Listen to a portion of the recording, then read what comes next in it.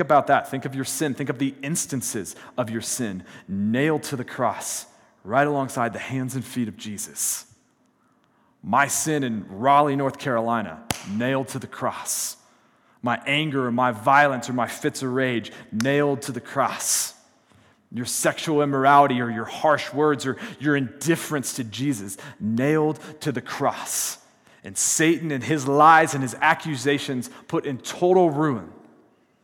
Jesus triumphing over all of them. Satan can't use against you what Christ has already paid for.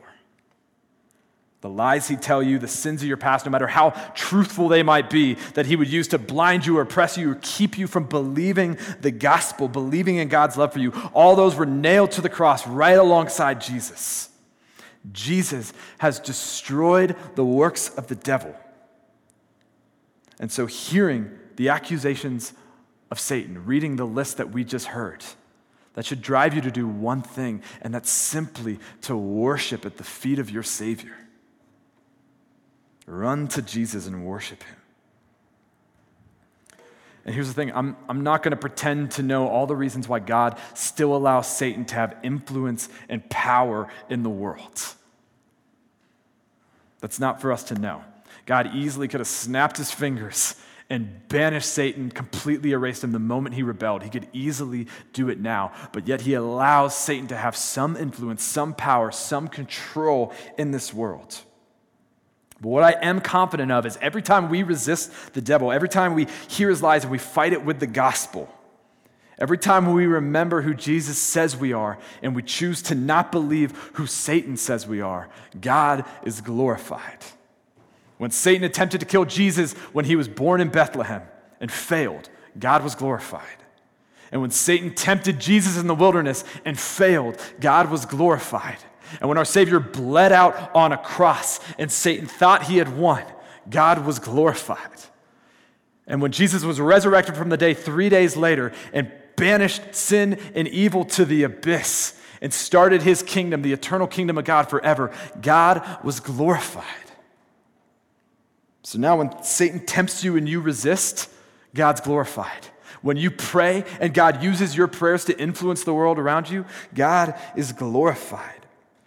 And when you choose to believe what Jesus has to say about you rather than what Satan has to say about you, God is glorified.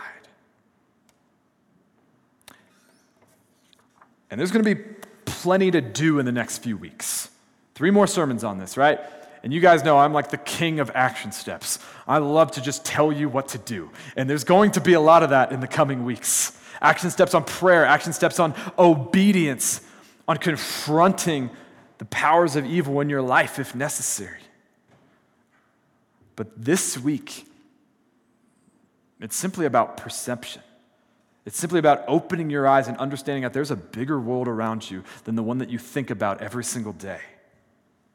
Satan wants to keep you blind. He wants to keep you scoffing. He wants to keep you entertained by silly pictures of him carrying a pitchfork or, I don't know, like wearing a nice suit like in Netflix shows. Better yet, he'd want you to not think about him at all. You live in a world that scoffs at demons and angels or completely doesn't believe in them. And here's the thing, your understanding and your prayers vastly change things. That's how God designed it. And we're going to spend a whole week on prayer in a couple of weeks, how your prayers influence the eternity of the people around you. But for this week, here's what I want from you. First thing is, do not lean on your own understanding. That's what Proverbs says. And take it seriously. John says that the whole world lies in the power of the evil one. Take that seriously. You don't see everything that's around you.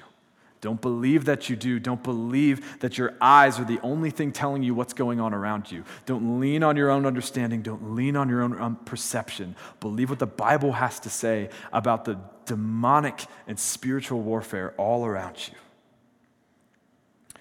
And for this week, my only real action step for you is to simply start praying.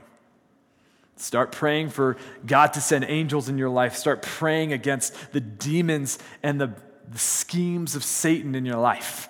And you don't need to know everything. You don't need to know all the right words. It's not a magic incantation that suddenly gives you Jesus' authority or power. Rely on Jesus and pray. And we're going to learn a lot more about that. We're going to learn maybe a little more intricacies, a little more ins and outs of that over the coming weeks. But simply this week is to be praying for the spiritual war that affects your life daily. Amen? So for now, we're going to do something a little different. We're going to worship as always. I don't want the focus to be on Satan and what he would say about you, but what God has already made true about you through the cross and through your faith. I also know that this can sometimes be a difficult subject, particularly if you grew up in a culture that mocked spiritual warfare, made a mockery of it in some way or another, or maybe you came out of a dark background, maybe you're still in one. This might be a difficult couple of weeks for you. And we want to be there for you. We want to be praying for you and talking to you from day one. So as we worship, I'm going to invite anybody who wants to come to the back simply to start those conversations and to start praying with us. And I also know how awkward it is to try and get out of the pews in the middle of a song when the floor creaks and everybody can see you.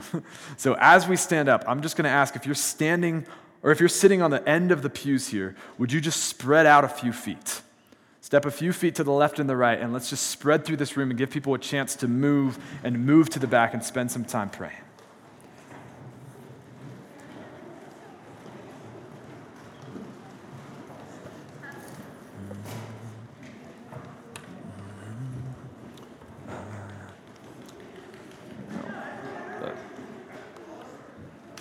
Guess I don't pray.